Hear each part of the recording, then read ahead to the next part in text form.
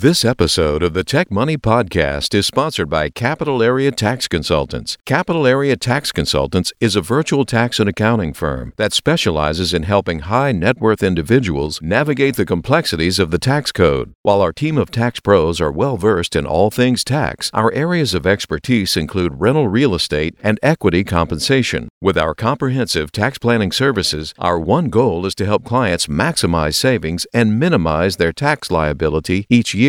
At Capital Area Tax Consultants, we believe in pricing transparency and flat fees. Before engaging with us, you'll receive an upfront quote in black and white with a description of any services to be performed. This way, there are no hidden surprises. So don't wait. Reach out to us today to experience a better approach to taxes at www.capgllc.com. Again, that web address is www.capgllc.com.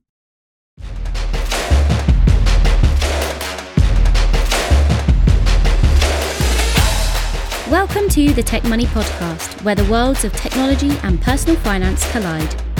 Hosted by certified financial planner, speaker, blogger, and self-proclaimed personal finance nerd, Malcolm Etheridge. Each episode aims to make you just a little bit smarter about your money, all from the perspective of the tech professional. Without further delay, here's your host.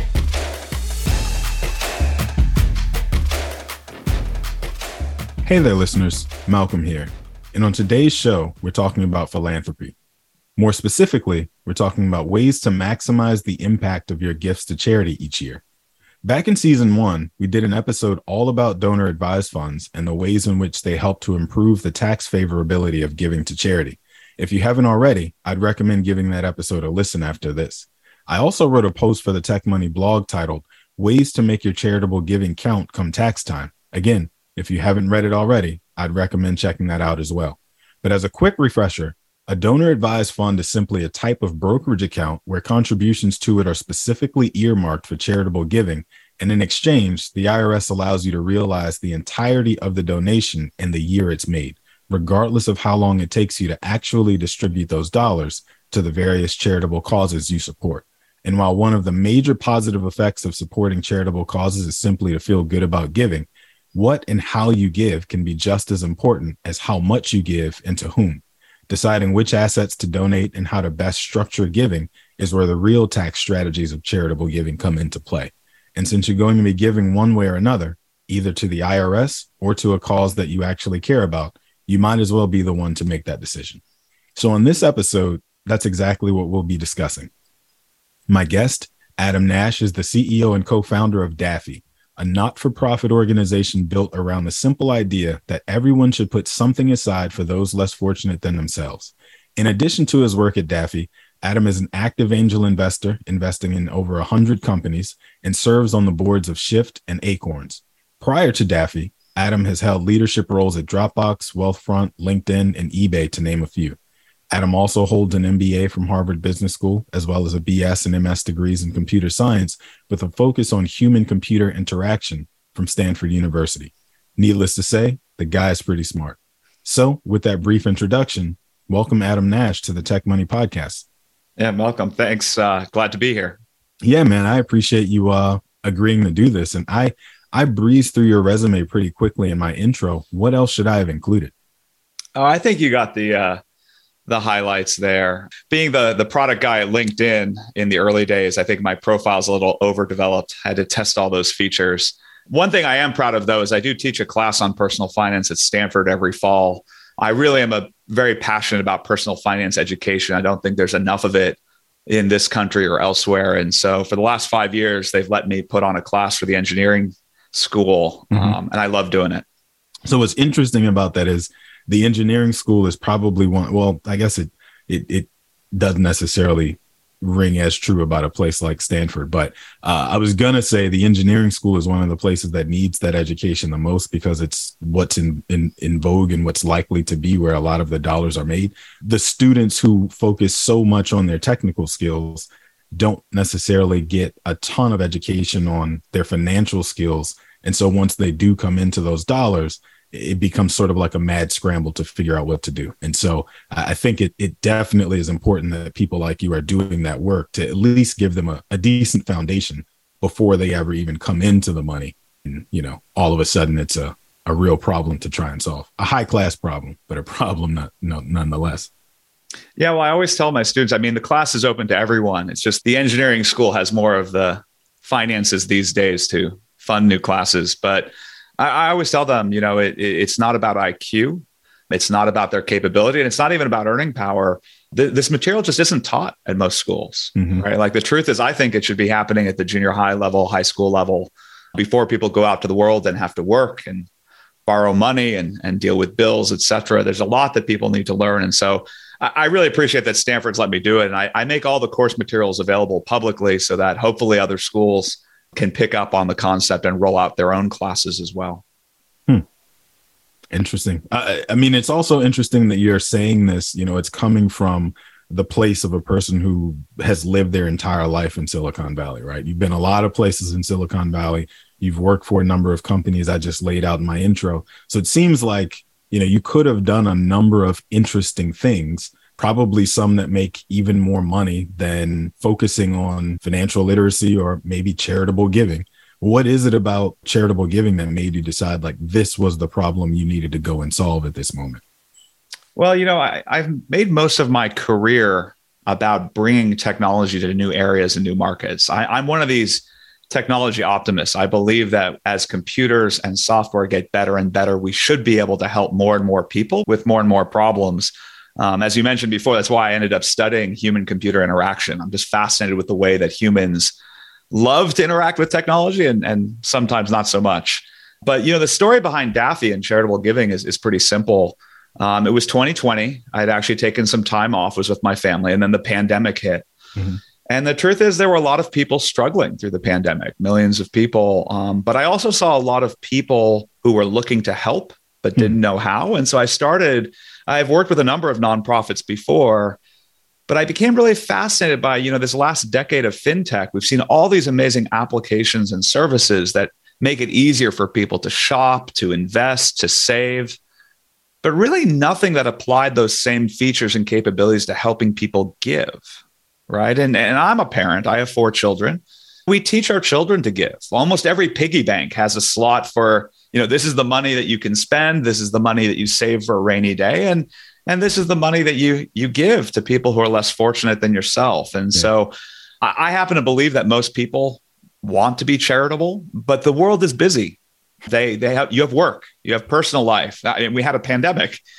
And so this idea of like applying those lessons from companies like Acorns or Wealthfront and saying, can we help people make giving a habit? Can we help them set a financial goal for what their giving should be and then automate, making sure that they support the organizations that they care about? Can we make it easier to be inspired by others around you? Right? Most Americans don't talk enough about money with each other. And so can we make it easier for you to share what organizations and causes you support and hopefully inspire more giving? And so that's really where Daffy came from. Do you find that the tech community is particularly generous when it comes to giving to charity?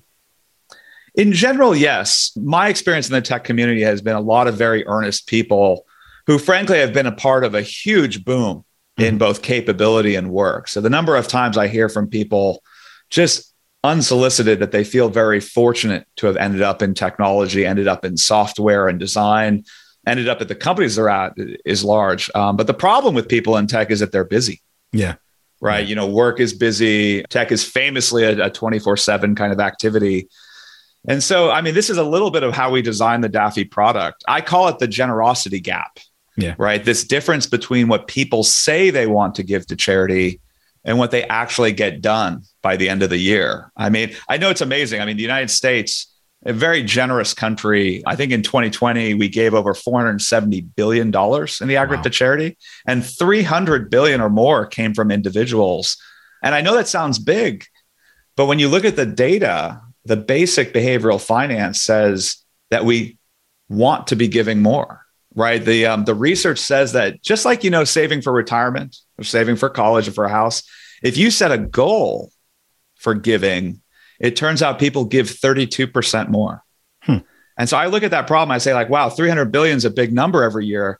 32% more would be another 100 billion. Can you imagine like more than $1 trillion opened up for charities and good causes. And so that's a lot of the focus that we put into the product. But it was very much designed around these insights that people in tech have about where software can help. Automation just happens to be one of those areas that computers are great for, right? Computers don't get bored.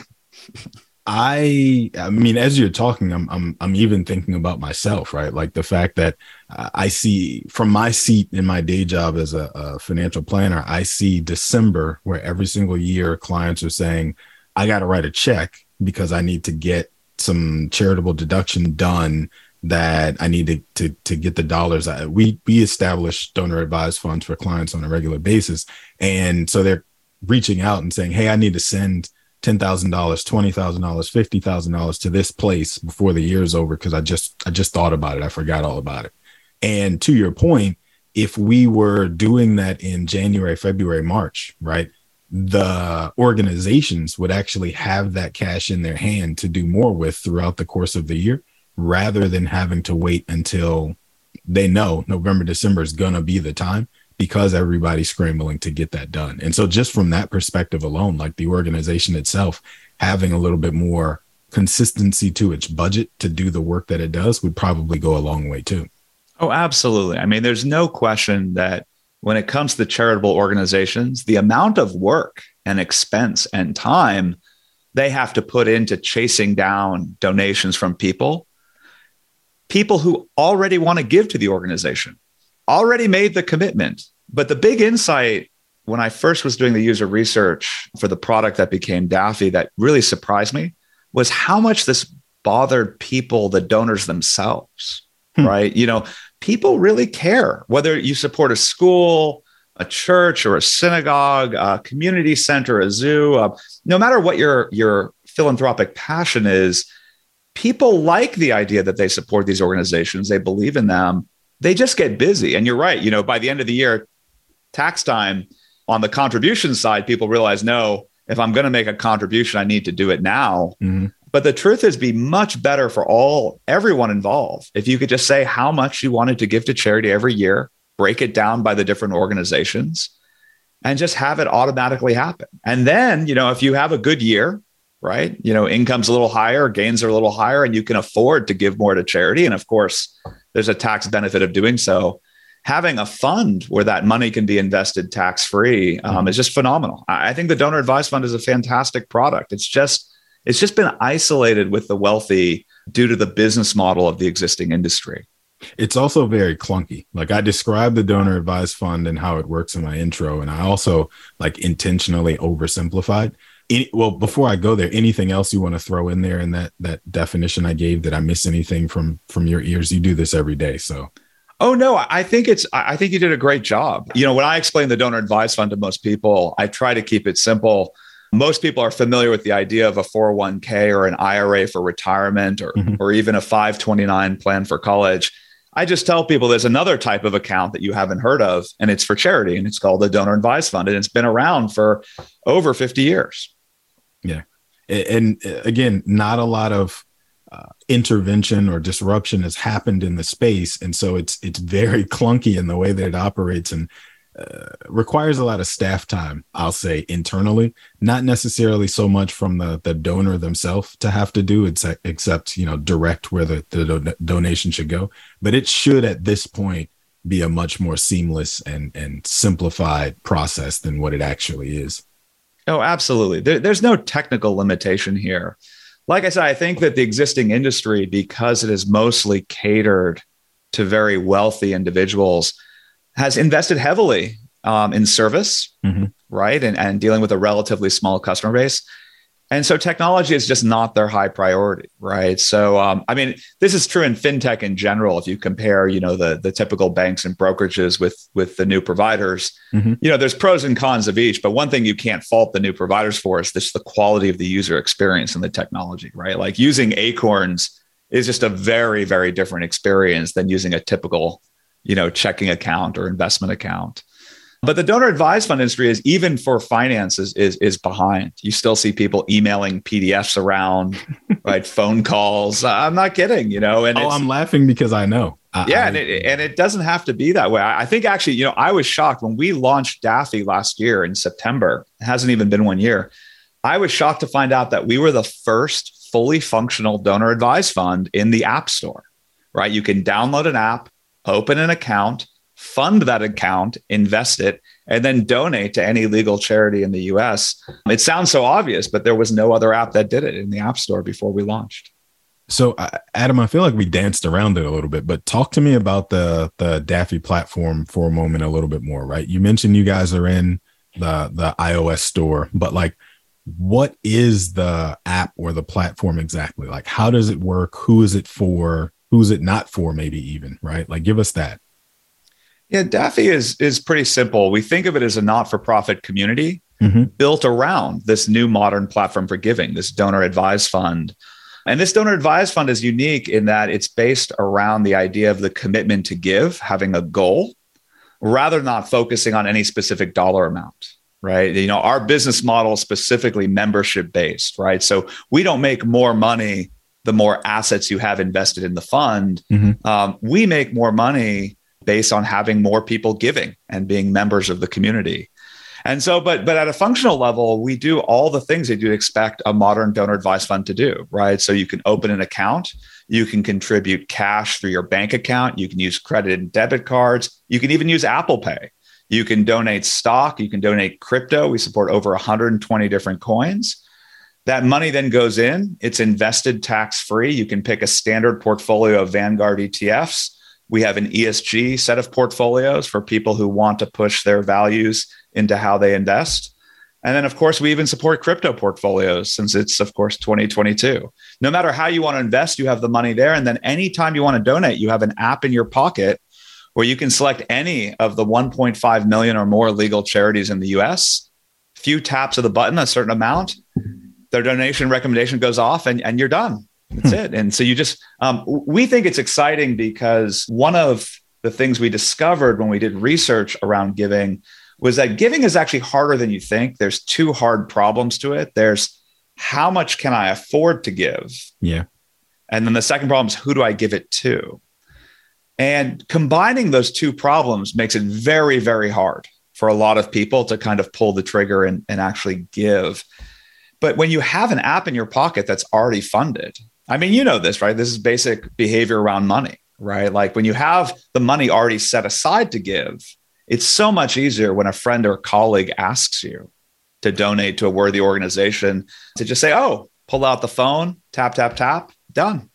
Well, that's what I was thinking about as you were describing it. It's the fact that there's a lot of friction involved in giving in general, right? Like charities will do their best to give you the online portal where you can punch in your ACH, bank account information, your checking account and routing number, make the donation that way, or you can punch in your credit card information and make the donation that way. But then you've also got to rely on me sitting still long enough to get to my computer to click the link to go to the thing and right like that. What you're describing sounds like you guys have taken quite a bit of the friction out of it so that as I'm standing there having a conversation with a friend of mine who's invited me to a thing that I'm saying, oh, sorry, I can't come, but I will make a donation.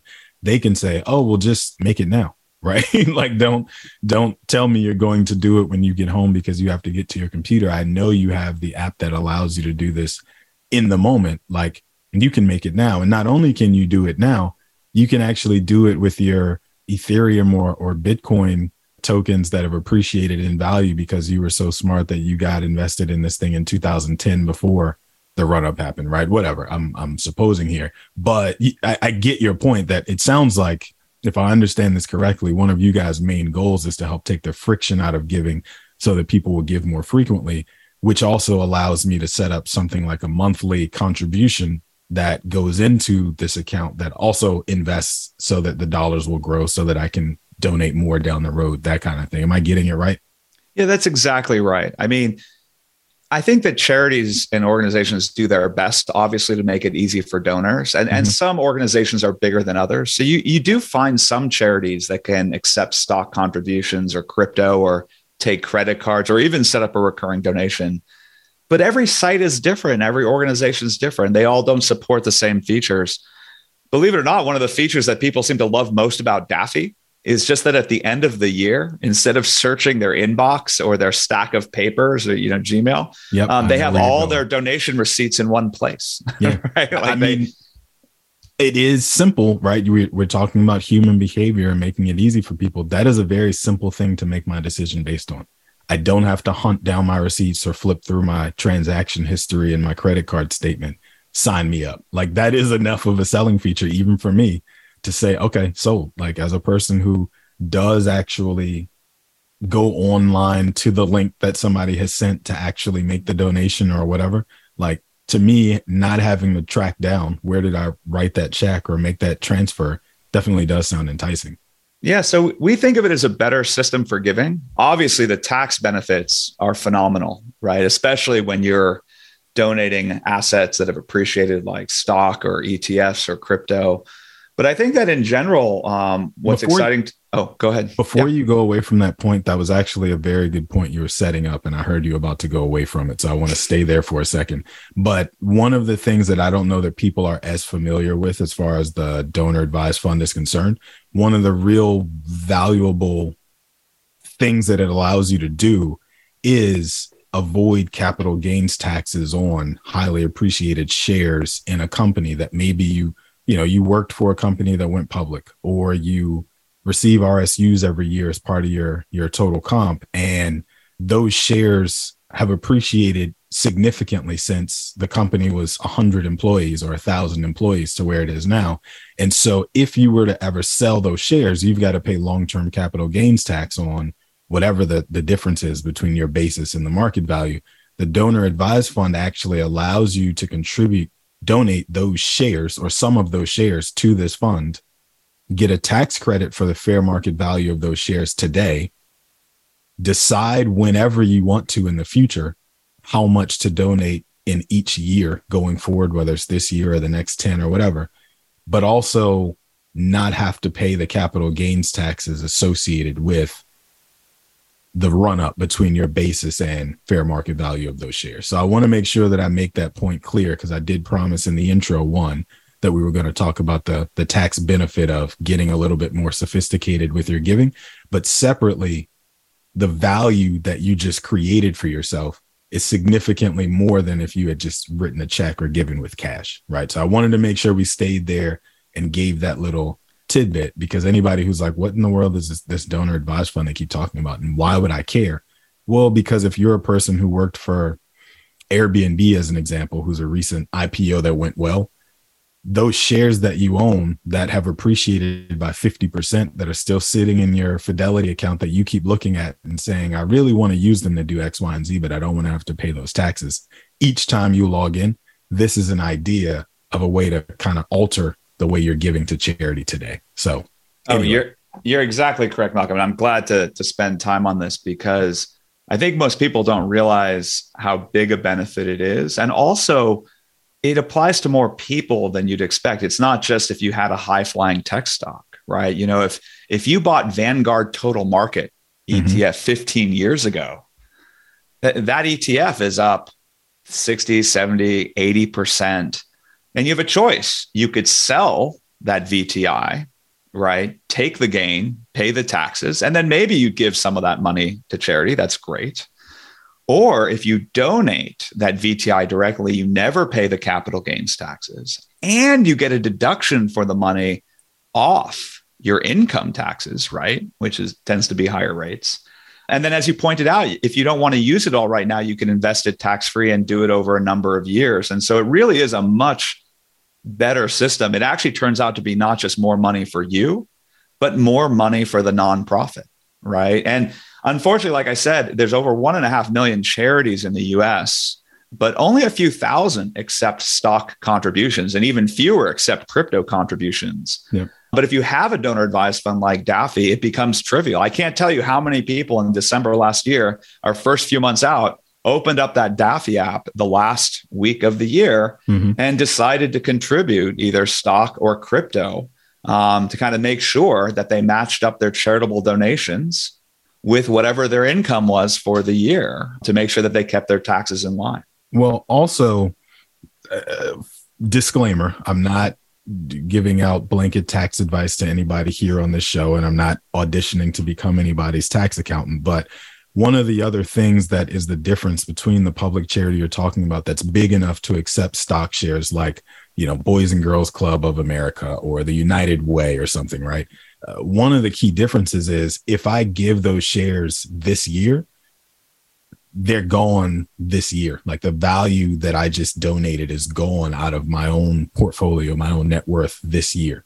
Whereas with a donor advised fund, I can give in whatever year I want to, get the tax benefit for that deduction this year, but then take forever to spread that out if I decide to. And the reason that's important for this particular audience, this particular community, is because you've been in tech long enough to know some years are extremely better than others, right? So if my company just went public this year, or my company is getting taken private this year, as an example, right? If we look at like a Twitter, for example, allegedly, we'll see what happens. But in that instance, I'm probably going to have lumpy income where I have 3, 4, 5 times the income I'm going to have in the next 3, 4, 5 years happen to me this year. And so I want to figure out how to defer some of that income away from having to pay taxes on it.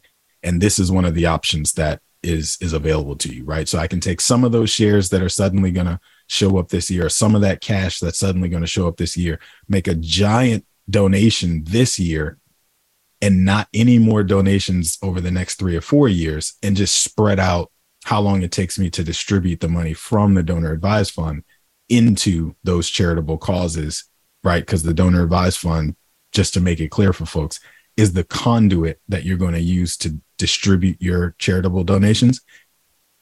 It's you can take your whole lifetime if you choose to actually, you put in $100,000 this year, you can take 10 years to donate $10,000 a year to whatever charities you decide to. Or you got a giant liquidity event coming, you can donate $1 million this year and never again, and spend the rest of your life donating from that $1 million pot that's also growing in the markets, as Adam mentioned, over the same course of time. So you've got more to give. So I know we spent a ton of time there and I'm getting extremely wonky on this, but I just want to make sure that people really understand the tax benefit that comes to you personally from being generous and supporting these different organizations this way. Well, and I think it's a helpful piece of advice because frankly, more and more people have income that varies significantly year to year, right? We have good years and bad years. And for better, for worse, our tax system is annual. Right. It's January 1st to December 31st every year. Yeah. And so you're exactly right. The great thing about the donor advised fund is instead of forcing you to make some sort of one-off decision to donate a lot of money in any given year, you can be more thoughtful about it. Right. One of our first donations at Daffy was actually someone who wanted to give a Bitcoin or to give Bitcoin to their synagogue. Obviously, the synagogue didn't take Bitcoin and they figured out, if I download this app, I can put the Bitcoin in Daffy, and then I can spread out my donations to the synagogue as I see fit, right? And it's great for the synagogue. They get regular donations. It was great for them. But let's be honest. I mean, even at today's prices, a Bitcoin is about $23,000. I haven't looked today. Not everyone's prepared to make that size of gift to a single organization at one time, right? But if you put that in a donor advised fund, and you want to give $1,000 to an organization every year for the next 20 years, that's fantastic. And who knows, if you invest the money properly, you may be able to give years 21, 22, and 23, based on the gains you make on that money in the fund. So we find that the investment piece of the donor advised fund and that ability to kind of decouple your contributions when you want that tax deduction from the giving is one of the most useful features that people really enjoy about having the product.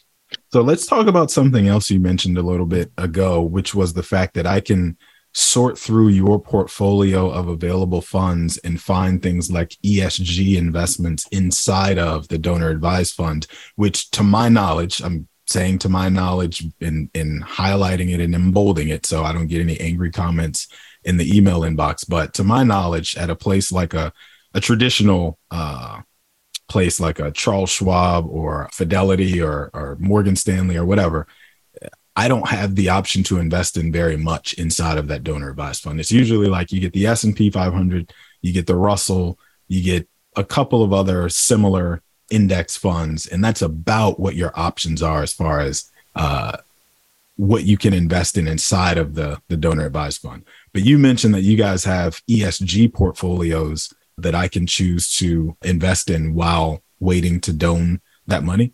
Anything else that's sort of unique like that as far as investment models and that sort of thing that I'm not going to see inside of a traditional donor advised fund? No, I mean, I think that, the truth is there's a large number of donor advised funds out there, and some of them have very sophisticated investment options, some don't. We've tried to keep things simple with Daffy. And so we offer 4 different categories of portfolios. We have conservative portfolios that are invested largely in cash and inflation protected bonds. We have standard diversified portfolios of low cost index funds from Vanguard. The ESG portfolios have been popular, right? There's a lot of people who want to align their charitable giving with investments that they feel good about in terms of their governance or their environmental impact. And then actually, we also have been very popular. We have a set of crypto portfolios, either diversified ones that blend stocks, bonds, and crypto indices, or pure crypto portfolios for those who are really aggressive, who want to see the money invested in Bitcoin or Bitcoin and Ethereum, et cetera. I should disclose Coinbase Ventures is one of our investors, and they've been very helpful in us being able to offer a modern service that supports all these types of investments.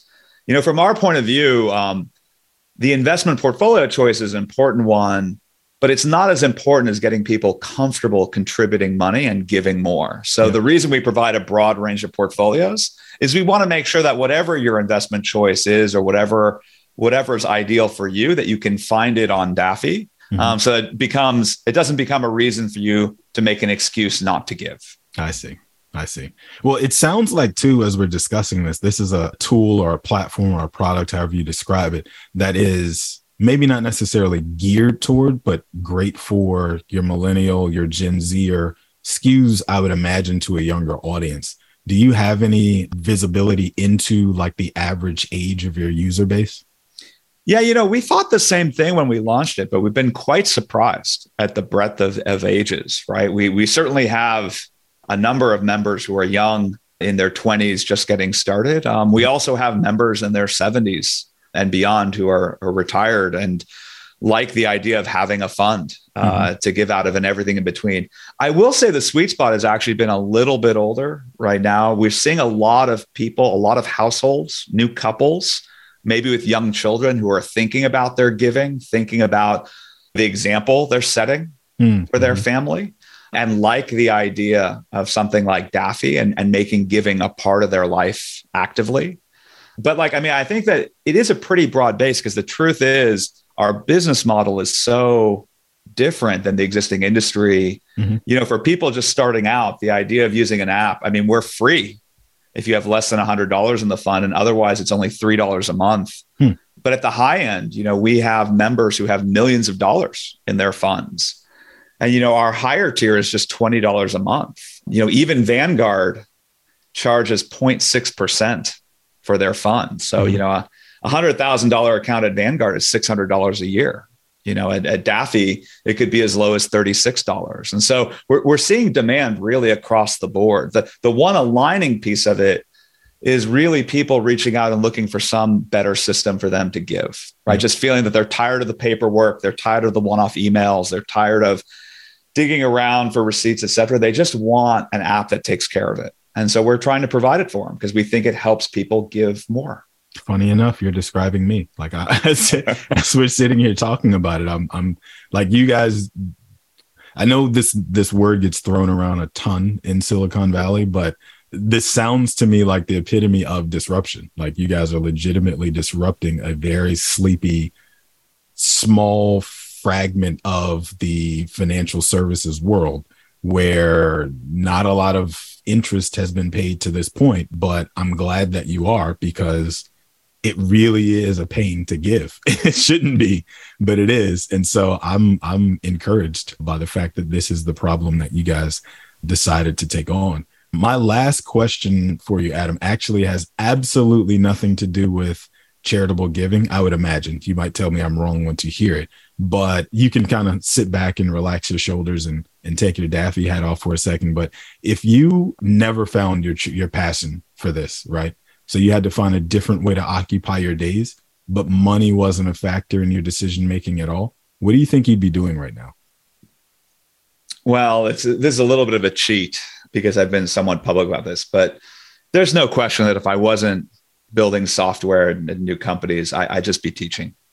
Okay. I love teaching. I teach a class part-time right now. I've made no secret about the fact that I think that whenever I hang up the hat and stop building new tech, teaching is really a passion for me. I think that there's a phenomenal opportunity to help people at many different stages in their life. And I really just love the entire process of thinking about different ways to explain different concepts to people. So teaching would be my answer. I dig it. It was not lost on me the fact that you use the phrase, I'm thankful that Stanford allows me to teach this class. Like, it wasn't a thing where you said, I got to go in and teach this class once a week or whatever. It was like, I'm very thankful that they let me beat them over the head begging to get this into the curriculum because I thought the students needed. At least that was the way it came off to me initially. So I definitely am not surprised that that's ultimately where you decided to land. But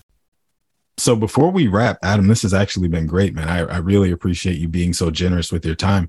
Where can people find you if they want to learn more about you and or Daffy after this goes live? Well, great question. Finding Daffy is easy. If you go to the App Store and search for Daffy, or if you just want to go on the web to daffy.org, you can get started right away and sign up. There's no minimum requirement, etc. Finding me is also fairly easy. I'm just Adam Nash on Twitter. And of course, you can find more information about me on the Daffy website. I will say on that positive note, Eric with an A, why don't you go ahead and close us out, sir? I would be thrilled to. Adam, thank you so much. It's interesting. You and Malcolm are very similar. One of his answers to that same question was that he wants to teach, and he does every time he fires up the microphone for the podcast, that's for sure. Thank you so much for being on the show, Adam. And of course, Malcolm, thank you so much for facilitating this and getting great guests for the show. And our last thank you always goes to you, listening audience. Thank you so much for tuning in and listening to the Tech Money Podcast with Malcolm Etheridge. If you have not subscribed to the podcast yet, please click the subscribe now button below. This way, when Malcolm comes out with a new podcast, it'll show up directly on your listening device. We humbly ask that you share this podcast and leave a review, as this does actually help others find the show. You can connect with Malcolm on social at Malcolm on Money. We'd love to hear from you and answer any questions you have, and you can do so by emailing them to podcast@tech-money.com. Thanks again for listening today. For everyone at Tech Money, our hope is that this show helped make you a little smarter about your money. This has been the Tech Money Podcast. For more information on today's topic, to review the show notes, or to catch up on past episodes, be sure to check out malcolmetheridge.com/podcast.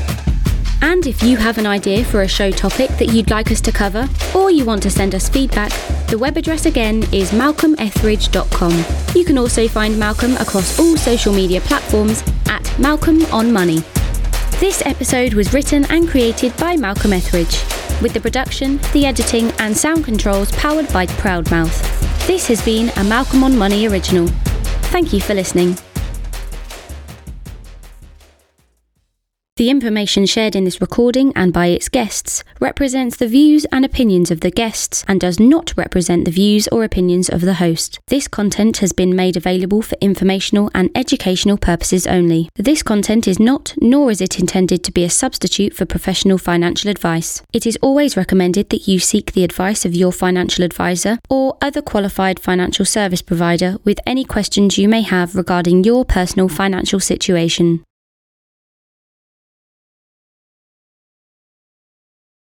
This episode of the Tech Money Podcast is sponsored by Capital Area Tax Consultants. Capital Area Tax Consultants is a virtual tax and accounting firm that specializes in helping high net worth individuals navigate the complexities of the tax code. With our comprehensive tax planning services, our one goal is to help clients maximize savings and minimize their tax liability each year. Our team of certified public accountants and enrolled agents is well versed in the latest tax laws, ensuring that you capitalize on every opportunity for strategic tax optimization. We anticipate changes and keep you up to date on opportunities to potentially reduce your tax bill in the future. With a focus on precision and strategic planning, we are your trusted partner both during tax season and throughout the year. So don't wait. Reach out to us today to experience a better approach to taxes at www.capgllc.com. Again, that web address is www.capgllc.com.